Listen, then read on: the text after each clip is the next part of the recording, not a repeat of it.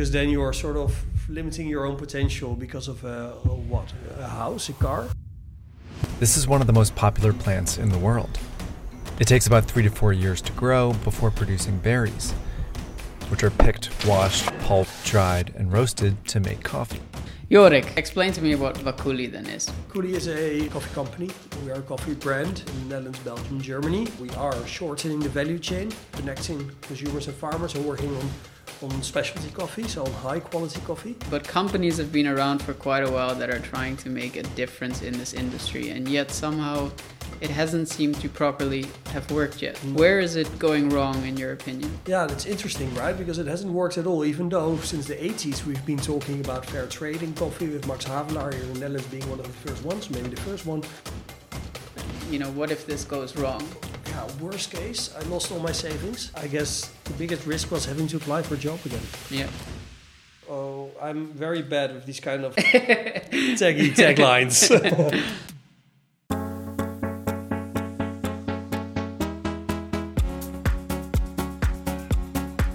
Yorick, you're no stranger to the first question, so I'll get right into it. Are you happy? Yeah, very happy. What, in your opinion, is required to live a happy life? Purpose, a good amount of fun, and surrounding yourself with people you get energy from, because they do or act in a way that gives you energy. Probably very often authentic people. Do you believe that we should chase happiness? Yeah, I think you should work towards being happy all the time, right? And it's not a constant state. I think it's something you actively work on, so you should chase it. Yeah. Okay.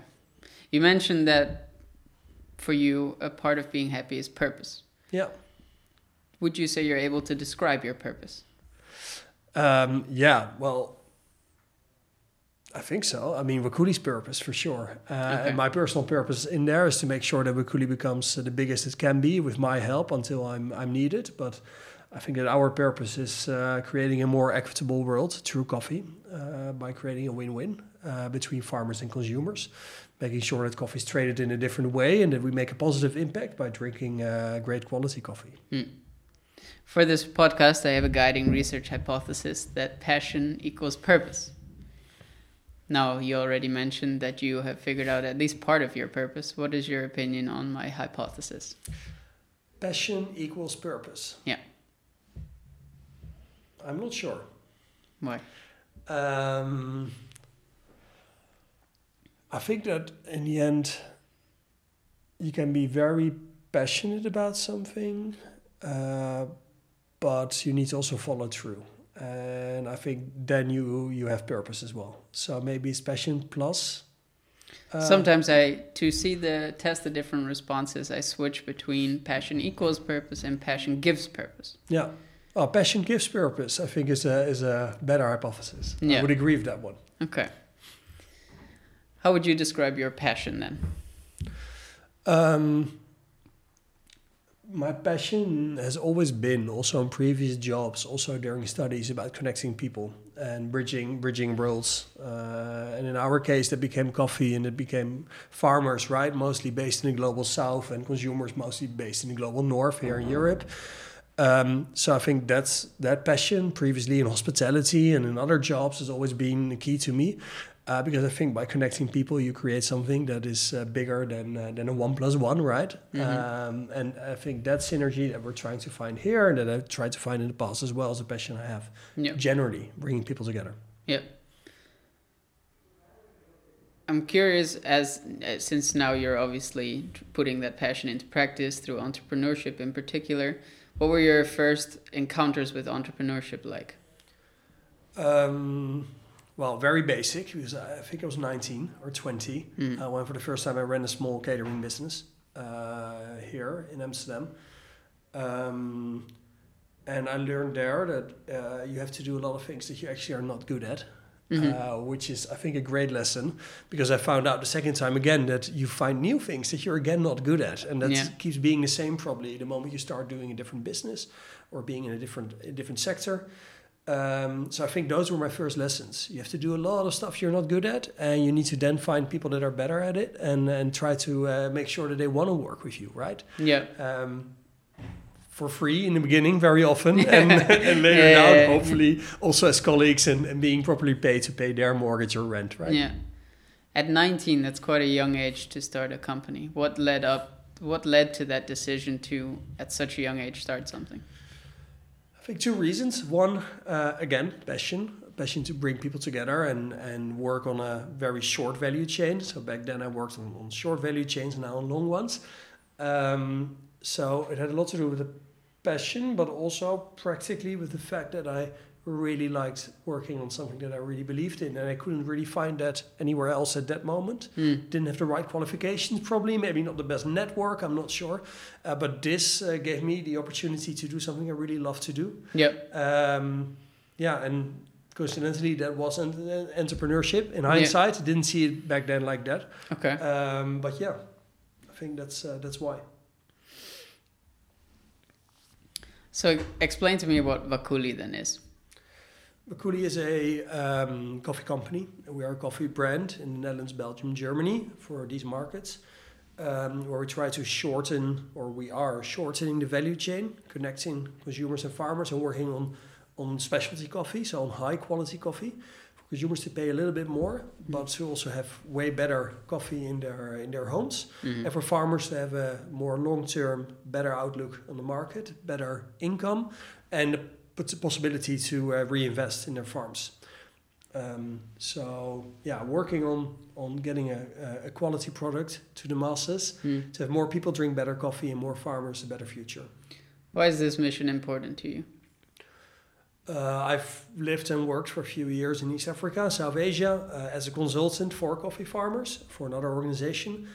And saw there working on value chains of big coffee companies that we were actually screwed in coffee, and not particularly you and me, right? We're still drinking coffee on a daily basis. You spend €4 on a cappuccino at the moment when you walk into any city center. If I find a cheap one. Yeah, exactly. But for most farmers, and there are over 10 million and over 100 million people directly reliant on the coffee production, for them it's often a loss-making exercise, or at least doesn't give them a proper income, which I found very weird. So I think the moment one of my friends, a farmer in southwest Tanzania, was uprooting his coffee trees, because he said, at least I can eat maize or corn, right? So let me grow corn, because this is not a profitable business anymore. Well, I knew that he had a great quality coffee that we could value, specifically because of how he produced it and what the coffee tasted like. I thought, this is not the world, at least not in coffee, I want to live in. So moved from trying to assist farmers to better markets and finance, to becoming part of this value chain and this equation. I don't know how long, at least fair trade's been around, but companies have been around for quite a while that are trying to make a difference in this industry, and yet somehow it hasn't seemed to properly have worked yet. Where is it going wrong, in your opinion? Yeah, that's interesting, right? Because it hasn't worked at all, even though since the 80s we've been talking about fair trade in coffee, with Max Havelaar here in the Netherlands being one of the first ones, maybe the first one. Well, I believe that we've always focused on third-party certification as a means to sort of have a minimum level of income for farmers, or in the case of Rainforest Alliance or others, some kind of benchmark on what coffee production should look like. But we have never focused actually on decommoditizing the crop. So like we've done like it's always happened in wine or in other food products. In coffee, we've always seen coffee as a sort of a standard product, the standardized, it tastes the same year round, that you can stock up on, right? I mean, my grandmother used to have 12 kilos of coffee in her cellar. That always tastes the same, a bit bitter, a bit bland. It is more for you to wake up or to be cozy together, gezellig in Dutch, right? But it has never been about the actual flavor of coffee. And big coffee, big players in the market that sort of own the entire marketplace, right?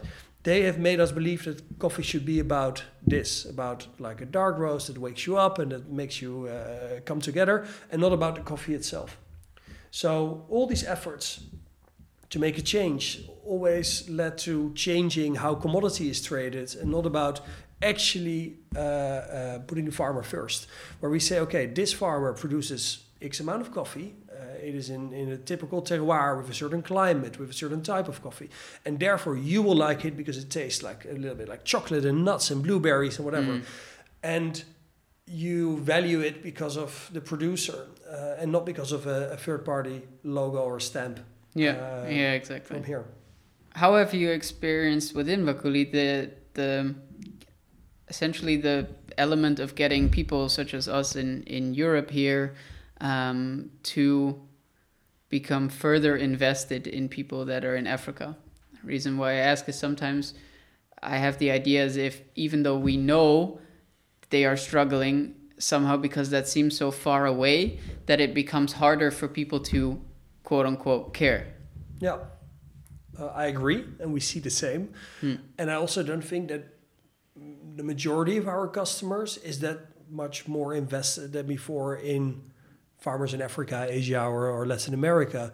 I think they first go for a better taste. Yeah, exactly. And the excitement of that coffee can be on a daily basis. And I think that that's also our win, right? I mean, through flavor, we're trying to change this market by leveraging like a great tasting cup of coffee, flavorful coffee that's objectively of a better quality. We're making sure that people can easily make impact and are helping themselves at the same time. Yeah, exactly. And I think that's the way out. So therefore also always, I mean, sustainable products or impactful products should have something else, right? Beyond impact in the long run, if you want to get people hooked, because there's a big self-interest, which is not weird because you're consuming, 50 products a day? Yeah, exactly. 30, 40 products a day. They should or taste better or be better functioning or should have something beyond impact. Otherwise, it becomes very complicated. Yeah. And luckily, coffee has this because it has this quality trait that you will never find in any supermarket brand. Yeah. And, sorry, No, go can I add to this? Yeah. Beyond flavor, in the longer run, I think you can leverage your relations with farmers around the world. We're getting people in from Congo, from DRC, from Rwanda, I mean, to talk to customers directly and to interact and for customers to learn more of where their coffee comes from and who produced it. And in the longer run, that might make our retention, so people keep on buying our product, higher as well, right? Because in the longer run, you want to build a relationship.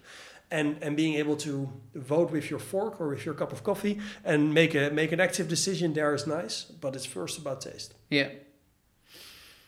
Some people who are similar, or not anymore, but let's say similarly to me in this quarter life crisis situation, they may see entrepreneurship as a path towards freedom.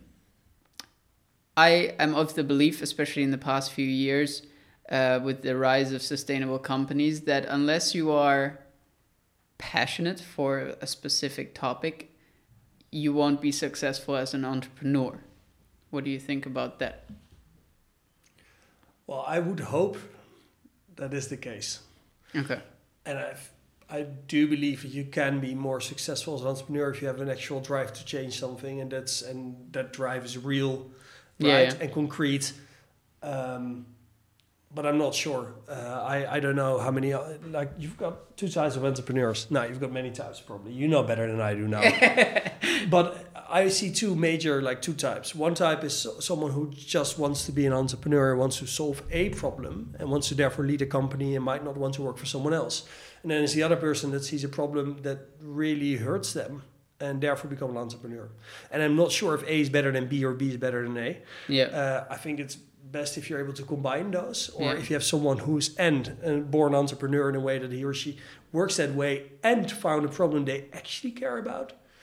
So which of the two are you? I'm more B than A, even though it's not the first time I started my own company. I mean, the last one was very small. It was about the problem in coffee, and if I could have solved it by consulting and still living in Africa or Asia, I would have done that. If I saw a real effect that was bigger than the potential effect of Vakuli now, I would have stayed in my previous job. Because I don't mind working for someone else, even though I love the freedom and I love the fact that this is really 100% what I believe in. But only for that reason I started a company, because I really believed that we needed something different. You obviously have a co-founder that's helping you in building all of this. Yeah, absolutely. He's doing more than half of the work. How important is having a co-founder in this, or for you? Let me put it that way. For me, extremely. And I tend to believe having spoken with a few founders, but I'm curious about your opinion. For anyone, it is good to have some kind of checks and balances in a company. And especially if you're, we started this when we were 28, right? 28, 29. Even better probably, because you don't have that experience. So at least you have a sparring partner on a daily basis. For us, it works extremely well.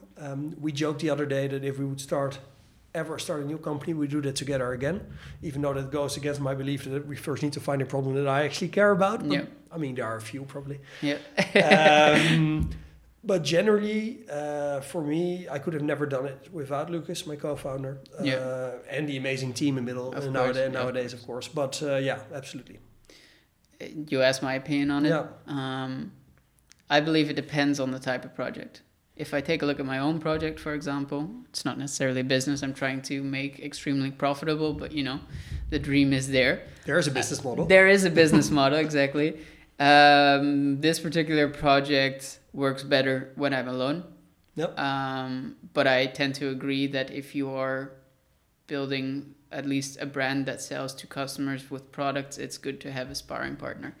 Ideally, someone who isn't exactly inclined the same way I would be. So, for example, I would need someone on finance help there, or tech, for example, something like that. I think I'm pretty marketing content oriented, which covers a large part. So that would be my choice as well. And in the last podcast, have you seen more successful people with a co-founder or single founders? It depends on what you classify success, of course. You can classify it the way you want. I have seen. I think, I'm not going to name any, but I think that those that I have spoken to, the ones with co-founders at least, seem to be happier. Interesting. And they can have a sparring partner. Yep. There are, however, also people who are very successful at what they do, and only because they are alone, from the people I've spoken to at least. But that would be the observation that I've made, at least. No.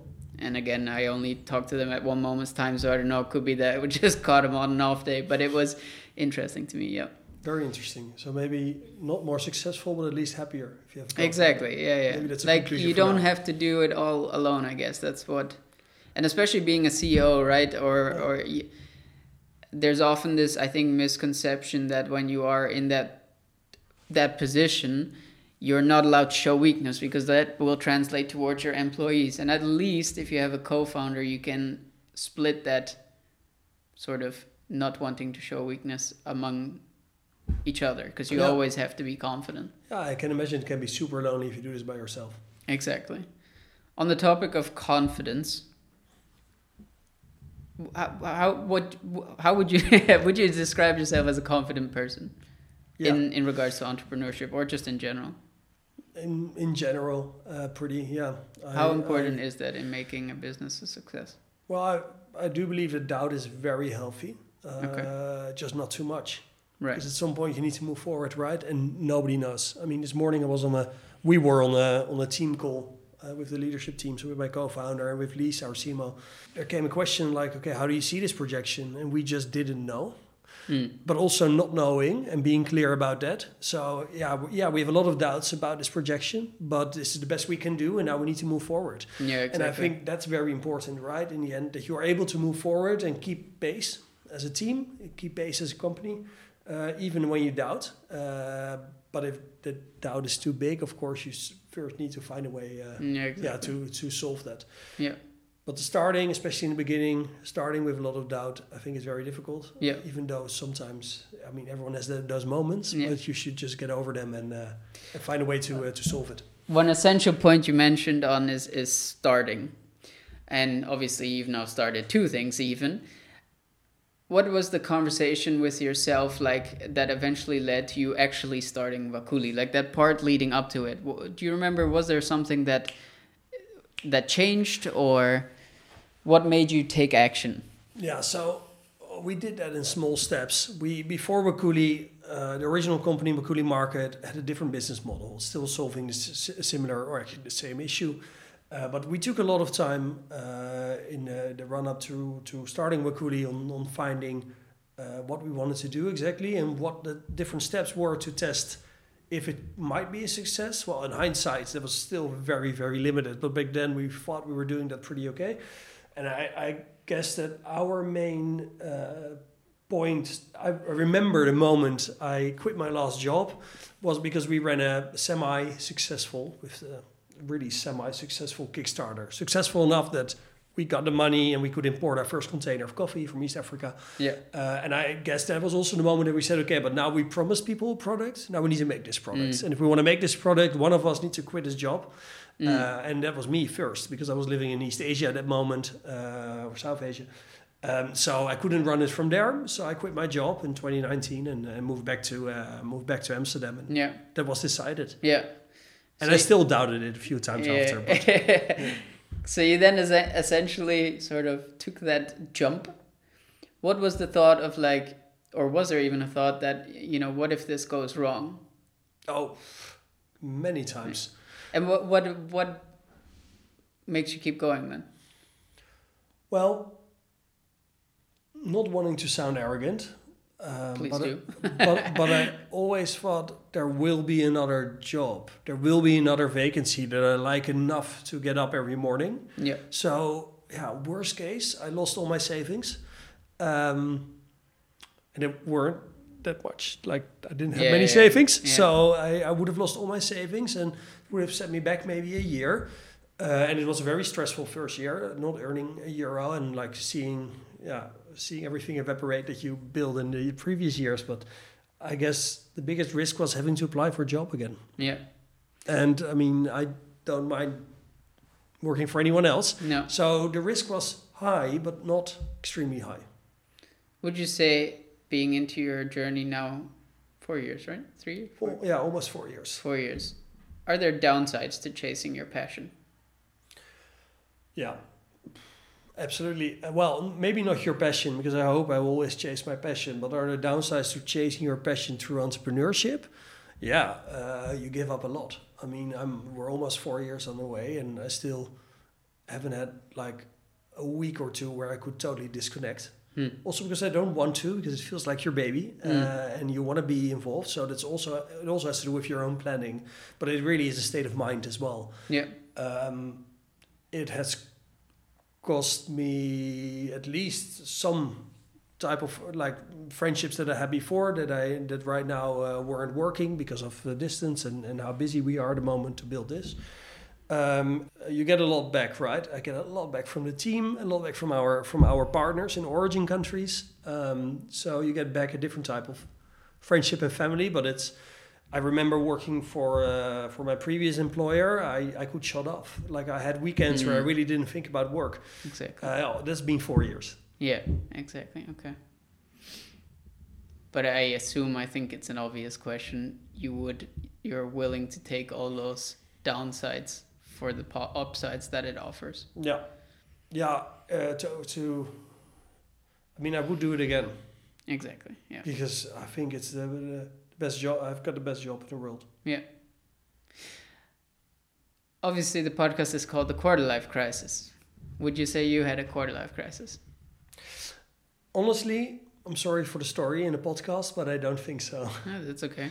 I've been lucky to, and that's also a bit who I am, but I've never really paused. A thought of, okay, what's next? It just all went from one step to the other, from studying to moving abroad, working through my first jobs. So maybe I should have stopped for a second and said, okay, and what's next? And what should I be doing? But a crisis, no, I can't really call it a crisis. No, that's okay, because that actually makes it more interesting to try and understand why not, I guess. So one of the main points behind this whole crisis situation is trying to figure out what path to take in a world of almost endless possibilities. Yep. Do you have any advice when it comes to trying to figure out that path? Yeah, don't wait and see, but try stuff. If it's not the best path, quit after a year. I mean, don't be too afraid that what you choose forever. Especially in these times, right? You call them endless opportunities or endless possibilities. I think that really changed in one generation, right? If you would ask our parents, it looked very different back then, or our grandparents for sure.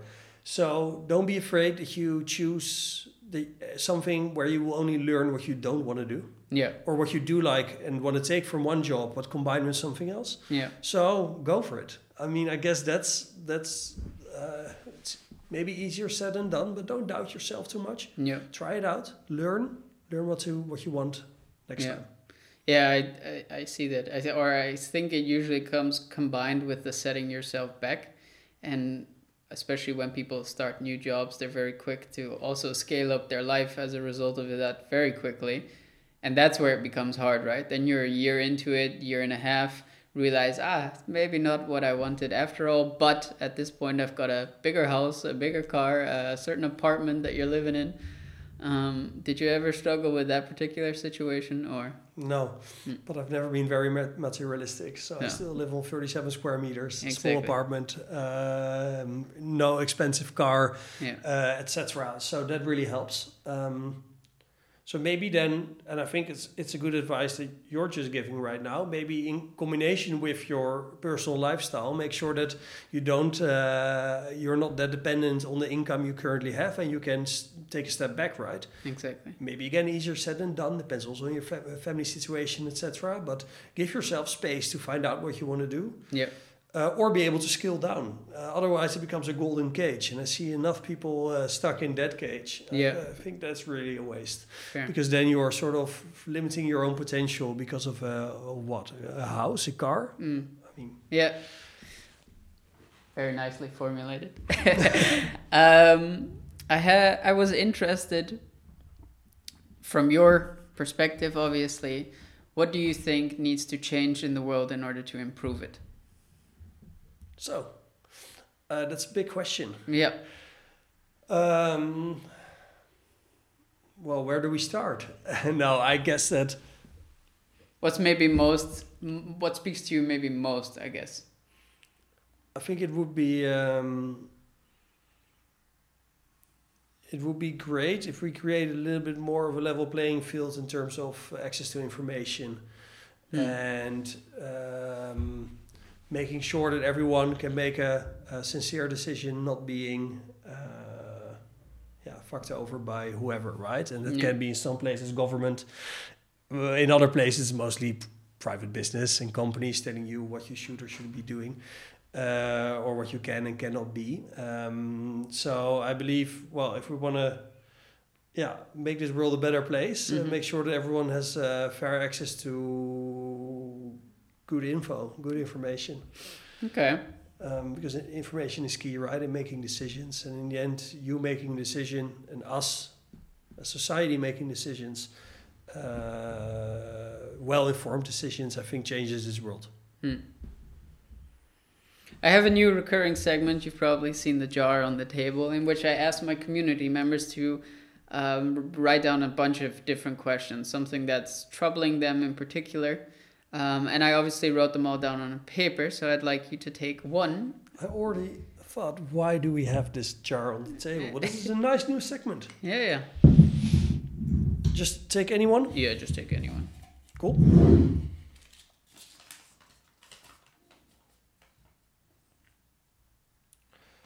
What is your motto in life? From @Nieleberg. Nele, yeah. Nele? Yeah. Yeah, cool. What is your motto in life? Oh, I'm very bad with these kind of taglines. But maybe going back to what we said before, right, on having a quarter-life crisis is maybe a bit of a startup-y one, but try and fail fast. Learn, try again. Not my life motto, but I think a nice one for this podcast. Yeah, maybe exactly. It's just like keep on, just feel fast, just keep moving. Feel fast, keep moving, try, and don't be afraid that people will look at you differently, because maybe that's like I find some of the most interesting people working here. I find them all very interesting, but like some of my most interesting colleagues, they've actually tried a lot of different things and they failed. Almost everyone interesting, maybe also in your life, has at least failed once or twice, right? Because that makes people having an edge and an authentic and interesting story, because they've sometimes also made the wrong decision and can acknowledge that. Yeah. It's interesting that you mention, especially that part, that relates to me on a personal level, having watched my parents try once, giving it their heart and soul, and it also failed. As a result, they'll crush their spirit, which is, I guess, maybe why I ask also a lot of entrepreneurs in general to understand what keeps them going. Because as you said, most entrepreneurs have failed before at something else. So, yeah, why does that not crush your spirit, I guess? Well, I'm not sure if it doesn't. I believe that for some people, and I've seen this personally as well, it's been a one-time thing, right? And it's crushed their spirit, and it's also let them believe that entrepreneurship wasn't anything for them anymore. I mean, that happened as well, but most people try again. You're right. Well, I believe because if you're wired this way, you can't do anything about it because you want to succeed in the longer run, and you believe that you found maybe a different angle to try again. Yeah. And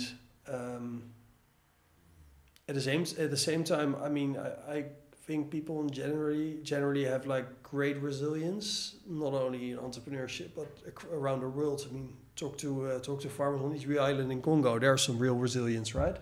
And they don't have time for a quarter-life crisis. They don't have time for a quarter-life crisis, and this crisis happened already way earlier very often. But I guess that people are more resilient than we think, and we get up again and we try. And most people try multiple times, right? To reach it. Some people will try their entire lives, but at least you try. I guess that's the most important. I'm at my final question already. And that question is, what does the future hold for Yorick? Who knows? No, I hope to be here at Wakuli as long as I add value, and I'm the best person to sit at the chair that I'm currently sitting in. But not longer than that. I think that's also very important to understand when you're needed and when not, and in what capacity, right? I hope to make this, and I expect to make this the biggest coffee company of the next generation. People who care about the world and care about flavor. And after that, I'm gonna grow my own food or drink, wine maybe, because at some point I would love to disconnect from everything here, but that's in the far future. That's the romantic. That's a romantic, but like romantic in a healthy way. I know what it is to grow something and what a hardship it is, how difficult it is, right? Yeah. But I would love to try myself at some point to step into that game. It's definitely not going to be in this country then, I think. No, right? It isn't. No. I think in this country we're producing too much already. Yeah, exactly. Or in this country, but in the right way. But let's not get into that now. Fair enough. Thank you very much for your time and your story. I appreciate it. Thanks, Ryan, for coming by. Thank you.